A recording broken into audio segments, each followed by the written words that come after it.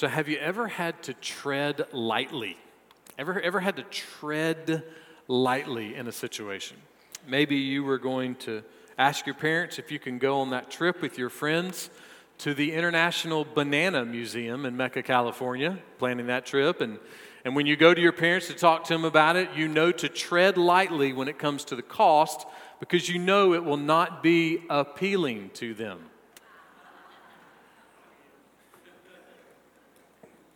All day. Or maybe you want some new furniture for your office at work. And so you're going to go and talk to the boss, but you're going to tread lightly when you suggest that you get a recliner that has a fold-out TV from one armrest and a mini fridge in the other armrest. You might tread lightly when you add that to the expense report. Or maybe you finally got the baby to sleep and you tread lightly out of the room, hoping to get to the kitchen and get just one bowl of mint chocolate chip ice cream before you hear crying again. The baby's cry is not yours. When we tread lightly, what we're doing is proceeding with caution. We are watching where we are treading. We are watching where we are walking. We are watching where we are stepping. But there is a kind of treading that is not based on where, but more on how. A kind of treading that's not really centered on our feet, but more centered on our heart. We might say that treading lightly is not nearly as important as treading rightly. And so what does it mean to tread rightly?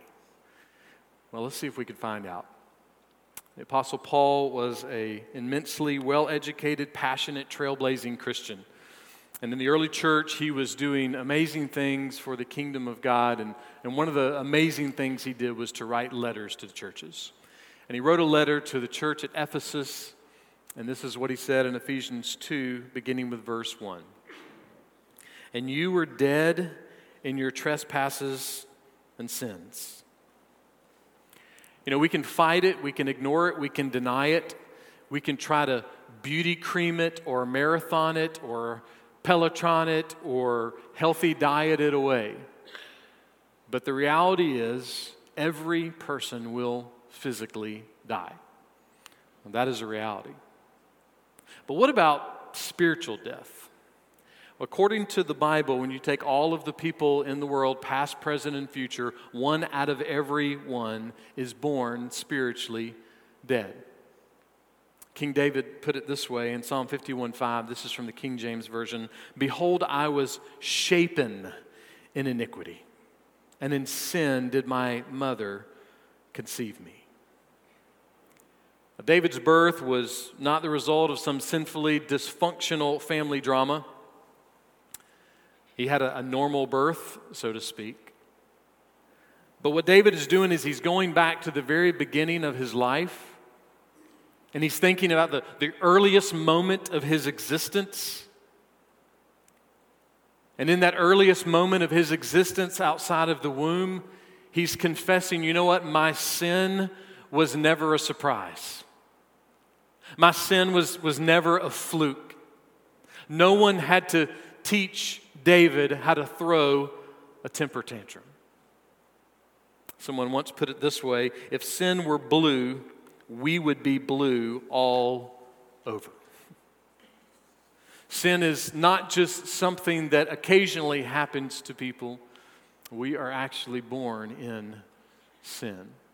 And Paul uses language that anybody can understand when it comes to describing what it means to be in sin and born in sin. He says we're spiritually dead. Spiritually dead. We have trespassed against God's holiness. We have trespassed against God's ways. Now, someone might say, well, I don't feel like I've trespassed against God's holiness. All right, fair enough. You know, there's times that we might be trespassing on someone's property and we don't know we're trespassing because there's not a sign up, or maybe we didn't see the sign. But whether there is a sign or whether we see the sign, it doesn't change the logistical reality that we are trespassing if it's not our property. Likewise, we may not feel it, but there is no way to change the spiritual reality that we have trespassed against God. That is what sin is. There's a story told about a preacher who was preaching in a kind of tent-style outside meeting, and a teenage boy piped up in the middle of his sermon and said this, "You tell us about the burden of sin, but I don't feel any burden." And then somewhat sarcastically, he went on and he said, "So how much does sin weigh? How much the burden of sin weigh? Is it 10 pounds? Is it 80 pounds? And this is what the preacher said to the young boy. "Tell me, if I put a 400-pound weight on the chest of a dead man, would he feel it?" The boy said, "No, he's dead." The preacher responded, "And the man who feels no load of sin is dead spiritually." What David and Paul and the whole of Scripture is trying to communicate to us is that even at birth, both our known and our unknown sins are a problem. We are born alive physically, but as soon as we are born into this sinful world and because of our own personal sin, we are born in need of being alive spiritually. From the earliest moment of life, we miss the mark. That's the definition of sin, missing the mark. From the earliest moment of life, we miss the universal standard of perfection that exists. And that universal standard of perfection exists because of the character and nature of God. And from the character and nature of God, we have the existence of the universe. And so the math all works together, even though the math doesn't sound like it works in our favor. We miss the mark. Sin causes us to miss the mark. But Jesus of Nazareth, the Son of God, was crucified on a cross outside of Jerusalem to satisfy the payment for the cosmic penalty of sin. Jesus was crucified, and not just for casually the sin of the world, but for my sin specifically and your sin specifically. And Jesus, by the power and authority of God, was raised from the dead 3 days later. And in being raised from the dead, he universally and undeniably proved that all of his promises and the payment for sin was authentic and genuine. And then at a later time, Jesus visibly ascended into heaven to unmistakably and undeniably prove and affirm and guarantee that he was going to prepare a place for believers and that one day he will return and he will make all things right forever. They're not right today and they won't be right until Jesus returns. Salvation in and through Jesus Christ is the wonderfully beautiful, awesome gift of God. But a dead person can't open a free gift. A spiritually dead person can't do anything. So at birth, we need God. At the very moment that we enter this world, we need God because a diagnosis is made, and the diagnosis is that we are spiritually dead. Not sick, not ill, not wounded, not in a coma, but we are spiritually dead. And with that diagnosis, because we're spiritually helpless, we need to be brought from death to life. We are in need. So, where are you spiritually? When you consider your heart and your mind, are you still dead in your sins, or have you been made alive in Christ? Are you like David and you've been able to acknowledge that your sin is not a fluke, it's not an accident, it's not a surprise, that you're not shocked over your sin? Are you able to affirm that when you look and think back to your earliest moment, you see sin and you see your need to be rescued? If not, then we plead with you to come to Christ. You've just heard and seen the no trespassing sign in a brief version, so you don't have an excuse. And so come to Jesus and live, and don't delay. Don't look for and wait for a time that is more convenient. One day Jesus was teaching a crowd of people, and some people in the crowd started telling him about some recent tragedies. One of those tragedies was that there were some people at church, and Pilate's guards went and killed the people who were at church. Jesus mercifully responds to that report with a question, and this was his question. Luke 13, verse 2. Do you suppose that these Galileans were greater sinners than all other Galileans because they suffered this fate? In other words, Jesus is asking them, do you think that any of those people were thinking as they walked into church that day that was going to be their last day at church? And do you think the people that didn't make it to church that day because they were sick or out of town or something, that they're better because they were spared? Jesus, as he often does, is drawing a line in the sand. He's asking them, do you really believe that the people who didn't attend church and didn't get killed are better Christians than the ones that showed up? And he responds to his own question. Luke 13:3. I tell you, no. But unless you repent, you will all likewise perish. Jesus wasn't being mean. He wasn't being dismissive about the people who had died. He's being merciful to the people who are listening. Jesus is always showing mercy. He's trying to always get us to see that when it comes to evil events or when it comes to tragedies that we see or hear about, the first thing we should do is draw a line to our own heart. And to our own heart, we should say, am I alive in Christ? If so, then it is well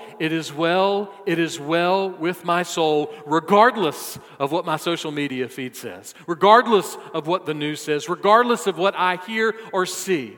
If I am alive in Christ, it is well with my soul. It may not be well with my mind, it may not be well with my body, it may not be well with my attitude, but because of who Jesus is and because of my salvation, it is well with my soul.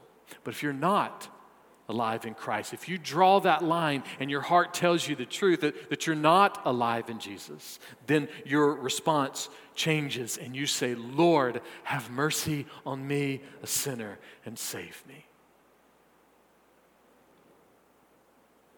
They also gave him a report that day about a tower that fell near a pool and 18 people were killed. Jesus mercifully responds again with a question. Luke 13:4. Or do you suppose that those 18 on whom the tower in Siloam fell and killed them were worse culprits than all the men who live in Jerusalem? Jesus is saying, do you really think that those people that day were thinking that was the last time they were going to that pool? It was the last time they were going to be there. Do you think they were thinking that day that was going to be their last day? Or do you think the people that were standing 10 feet to the left of those people and the tower didn't fall on them, do you really think that those people were better Christians because they didn't get killed? Again, Jesus responds to his own question. Luke 13:5, I tell you no, but unless you repent, you will all likewise perish. Again, Jesus is drawing a line in the sand. He's trying to get the people to quit listening to the social media commentary and to quit listening to constant panic about anything that ever happens in life. And he's trying to get them to consider the brevity of life, regardless of our age, the brevity of life. And so he says, in any moment like this, draw a line between you and God. And he repeats the need for repentance. In times of evil events, in times of tragedy, draw that line to your heart. Are you right with God? Are you ready to meet God? Have you truly repented? And what does that even mean? What does it mean to truly repent? Well, someone has said that true repentance is a double turn. You turn away from sin and you turn to God. Lig Duncan defines it like this: repentance means grieving over our sin, not grieving over getting caught, not grieving over getting embarrassed, not grieving over the consequences, but grieving over our sin. That's a very important definition. I want you to hear it again. Repentance means grieving over our sin, not grieving over getting caught. Can I just confess, most of us this week, if we had a moment that we felt sorry, it might have been because we got caught. Not grieving over getting embarrassed. Likewise, that's probably happened to some of us this week. Not grieving over the consequences. Likewise, probably happened this week. But grieving over our sin. Grieving over the fact that this God, who by His character and nature and His love created the world, spoke it into existence, that this God also created a way for us to be rescued and redeemed. Do you grieve that you've trespassed Him? Not your spouse, not your kids, not your boss, but do you grieve that you've trespassed against the God of the universe, who with mercy and grace continues to make Himself known and continues to show mercy and grace by allowing all of us to breathe today? If you've truly repented and you are truly following Jesus, then you will tread differently.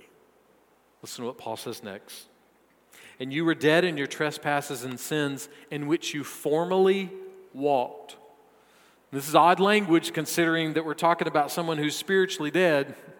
If a spiritually dead person can't open a free gift, then how can they walk? If a spiritually dead person can't do anything, then how can they walk? Well, if we use the prison vernacular, we would say this means a dead man walking. This might, in a more modern way, is a spiritual zombie. That's the picture we have here. Our sins and our trespasses make us spiritual zombies. We're alive. We're just not alive to God. We're alive to sin. Sin becomes what gives us life. So how does a spiritually dead person walk? Listen to what Paul says next. And you were dead in your trespasses and sins in which you formerly walked according to the course of this world. What is the course of this world? Well, at all points in time in history, there has been a system in the world. And this system, really, since the garden and the sin of the first man and the first woman until now, this system is against God, is working against God. We might even say is anti-God and anti-Christ. Our world is not for God's ways. The system of the world doesn't want God's truth, doesn't want God's laws. They do not want God's restrictions. They just want to reject God. And they definitely want to reject David's divinely inspired assertion that we are sinful from birth. And they definitely want to reject Paul's divinely inspired assertion that we are spiritually dead. The world is not for God. But we're born into this world. And as much as we want to deny it, we can't avoid that we are born into the system of the world. When I was born, I had to be at University Hospital in Augusta, Georgia, because that's where my mom was. I couldn't be born somewhere else. I had to be there. No way around that. When we are born into this world, we are born into this system of the world. There is no other way for us to be born, no other place for us to be. Unless God saves us, we will stay in this course of the world. We will stay in this system that lives against God and lives against Christ. So what does that look like? What does the course of this world look like? I love this description I found this week from Jeff Thomas. It goes like this. It means you're just like the rest. You're a child of your time. You're exactly like the world. Where the world walks, you walk. You are in bondage to peer group pressures. What they do, you do. Their heroes are your heroes. Your sense of humor and your values and your enthusiasms and your evenings and your weekends are just the same. You follow the ways of this world. Your dreams, the same dreams. You worry, the same worries. You are distracted by the same cares. You refuse to consider the same great realities of death, judgment, eternity, and God. You are just like the world. Now, somebody might say, great. Another holy roly preacher telling me I got to start wearing denim dresses all the time, or wearing a suit and tie all the time, or the only thing I can watch is TBN and the Holland Avenue Facebook Live, okay? A little plug there. Feel free to use it anytime. No, I'm not trying to be a holy roller on you. I'm just saying this. If we are going to profess to follow Christ, then we need to be wise. We need to walk wise. We need to live wise. We need to think wise.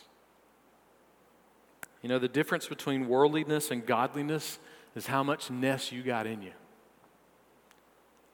Ness, by definition, means this: state, condition, quality, degree.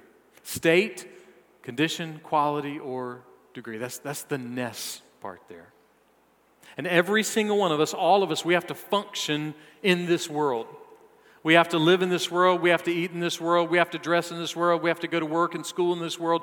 There is some degree of worldliness that all of us are going to have because we live in this world. But if we are followers of Jesus Christ, our godliness should outweigh our worldliness. We should be more godly than worldly. That should be a part of our character. That means how we watch and see and listen to things on TV and the radio and on social media. When we see these things, we are supposed to be different in state, condition, quality, and degree. Why? Why are we supposed to be different? Because of one beautifully, stunning, amazing word in this sentence from Paul. And that word is formerly. Formerly. Paul says, you once were spiritually dead in your trespasses. You once were spiritually dead in your sins. You once were a dead man walking. You once were a spiritual zombie. But now you have been made alive in Christ. By grace you have been saved. That formerly is a big word. that once is a big word. This is what Paul said to the folks in Galatia, Galatians 1. Grace to you and peace from God our Father and the Lord Jesus Christ, who gave himself for our sins so that he might rescue us from this present evil age. Listen, your family and your friends and the government and education and medicine and the church and so many other things are great and have a wonderful purpose in our lives. But none of those things can ultimately rescue you from the evil in this world and the evil of this present age. Only Christ can ultimately rescue you from the presence of this evil age. Only Jesus is ultimately supreme in his sacrifice. Only Jesus is ultimately supreme in his atonement. Only the payment of Jesus is ultimate and supreme for sin. The gospel is a rescue, and we need to be rescued. We need to be rescued from sin and hell and death. We need to be rescued from immorality. We need to be rescued from cancer and infection, from debt and divorce and all the other difficulties of life. We need to be rescued. We need to be rescued from this present evil age, this temporary world that will one day cease to exist as we know it. We need to be rescued from all of these things. And make no mistake, if we leave this world without Jesus, then we will enter an age where the horror and the terror will never end. That's not me being mean. That's the language that Jesus uses over and over again. It's the language of the whole of the Bible. But on the other side of that language is this promise, and it's called the gospel. The gospel is a rescue, and the rescuer is Jesus. And if you've been rescued by Jesus, then that word, it matters. You formally walked according to the course of this world. You formally walked in the presence of this evil age. But now, you've been made alive in Christ. By grace, you have been saved. And by that same grace that we've been saved, we should watch and see and listen to things on TV and the internet, on the radio, and our social media posts differently. We should, again, watch them in a state, a condition, a quality, a degree that looks like and matches more of who Jesus is and not more of what the world is. And why? Well, why should our degree, our quality, our condition, and our state be different? Here's why. I can't make it any more simple than this. Because we once were lost, but now we're found. We once were blind, but now we see. We once were spiritually dead in our sins and our trespasses, but now we are alive in Christ. By grace, we have been saved. And dear Christian, that once, that formerly should change who we are. What people see us post, what people hear us say in the corner of the breakfast joint, our response at the hospital, our response at the funeral, our response at work and school, it should be fueled by the reality that once we were dead, but now we've been made alive in Christ Jesus. Let me just say this, we won't always do that perfectly, and that's okay. But the question is, can we draw the line that Jesus draws and say, yeah, I'm struggling, but I'm there. I'm there. The death of Jesus on the cross was the crushing blow. The enemy did not get up and stagger around. He didn't recover from that punch. No, he was knocked out eternally. And that's why Paul wrote this to the church at Corinth. 1 Corinthians 15. O death, where is your victory? O death, where is your sting? The sting of death is sin. The power of sin is the law, but thanks be to God who gives us the victory through our Lord Jesus Christ. Victory. Victory, that defines who we are in Christ. You know, there's an old hymn that says, I heard an old story, how a Savior came from glory.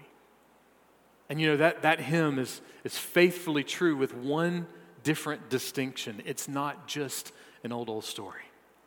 It's a story of today. It's a brand new story that today, over and over again, Jesus comes to help rescue me from my sin. See, I have a Savior that reminds me over and over again that my greatest enemy has been disarmed. That my greatest enemy no longer has a bite. It only has a sting, if that. That my greatest enemy, that Jesus himself publicly defeated my greatest enemy.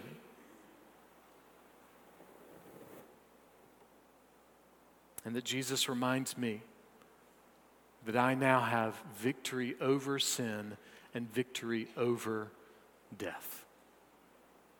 And that's why Paul said this to the Romans. Romans 8:37. But in all these things we overwhelmingly conquer through him who loved us. And listen to this breakdown. For I'm convinced that neither death, nor life, nor angels, nor principalities, nor things present, nor things to come, nor powers, nor height, nor depth Okay, you fill in the blank this week. What was it that threw you off track this week? Argument with your spouse?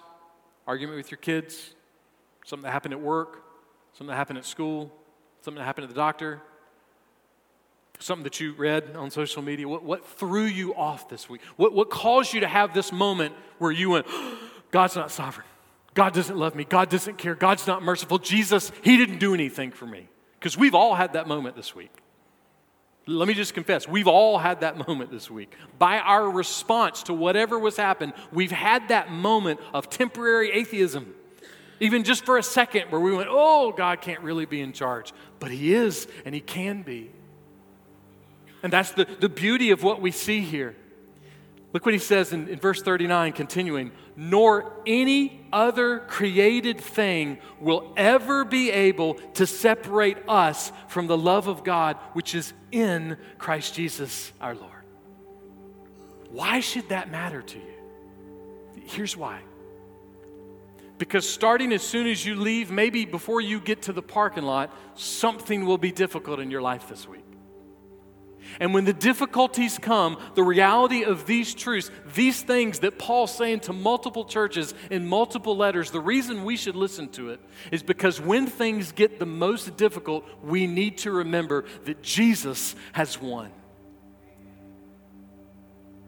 See, the reality is, starting today, maybe even before you leave, you're going to find yourself in a moment where it feels like the powers of death inside and outside of the church, inside and outside of your home, and inside and out of this community, you're going to feel the power of death, and you're going to feel like it's taken over. But then we're reminded that Jesus has won. And this week, when it looks like and feels like that evil has the upper hand, through immorality or through disease or through greed or through violence, whatever it may be, when it feels like evil has the upper hand, we need to be reminded that Jesus has won. And in that moment that we remember that, there's that word, formerly, once. And we realize in that moment that once we were treading with the course of the world. We were treading with this present evil age, but now in Christ, we are no longer keeping in step with the ways of the world. We're no longer keeping in step with the course of the world. Now we're keeping in step with Jesus. Not perfectly, but we're keeping in step. And when we're keeping in step with Jesus, don't miss this. When we're keeping in step with Jesus, we cannot be separated from the love of God. Because Jesus Christ has redeemed and rescued and saved us, that's the only reason we can tread rightly. And when we are treading rightly because of Jesus, nothing and no one can separate us from the love of God. Why? Because once you were dead in your sins and your trespasses. But now, in Christ, you have been made alive. By grace, you have been saved. And nothing